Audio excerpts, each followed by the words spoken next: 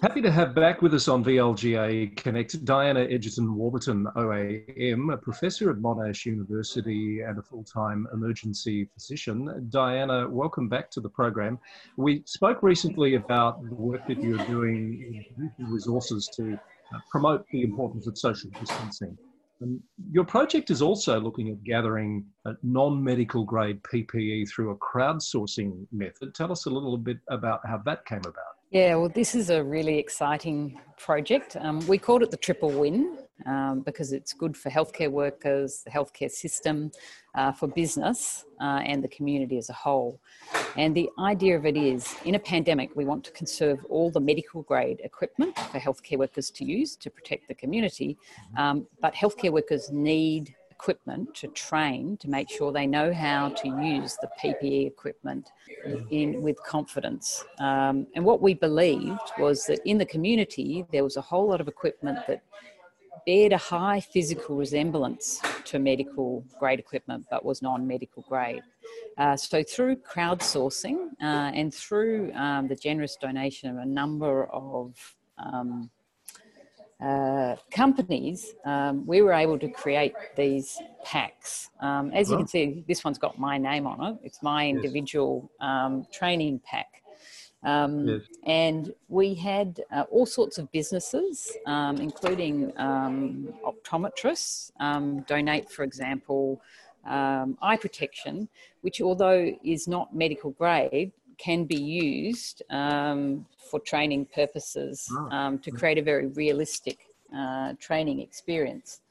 We actually had local sewers produce gowns for us, which are very high physically resemblant, and over 1,000 masks was supplied by City of Monash that they had that were non-medical grade that we've been able to use for our training packs. So who's benefiting from these training packs, Diana? Are they just there at Monash, or are you hoping to expand this to other hospitals, other training facilities?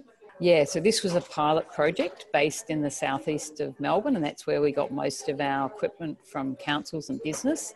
But we've just finished the evaluation this week, and we've found that over 90% of our respondents felt the packs were very similar to the equipment, and it improved their confidence with training, and they're going to take it away and use it again. Because we also do in healthcare a lot of what we call simulations, where we go through critical areas such as intubation and cardiac arrest, and these kits can be used every time the healthcare workers are doing those simulations. So really everybody benefits from it because the healthcare workers feel more confident and feel safer. The hospital system benefits from not wasting medical grade equipment, and the community benefits because it's important for people to do PPE safely to keep them safe. So we can use this repeatedly to train with. Before the pandemic, we used to have a number of training packs, which we would share between healthcare workers. But when community transmission began, we couldn't share equipment between healthcare workers. Makes perfect sense. Now, I know you've got some competition in the background there. So just quickly, what sort of assistance are you looking for? How could you take this to the next level, do you think? Well, we're looking for funding from state and Commonwealth governments to take this project out, to expand it beyond Monash, to every other healthcare network. So to begin with, we're working at Monash to expand it out from the 70 cases that were healthcare workers to across the whole of the healthcare. It's a big job, but we believe that there's plenty of this other equipment out there. So we'll be looking for volunteers, and local government is a great example of somewhere that may have equipment, as is universities and other businesses. So the type of masks we need are also in nail salons, for example. Right.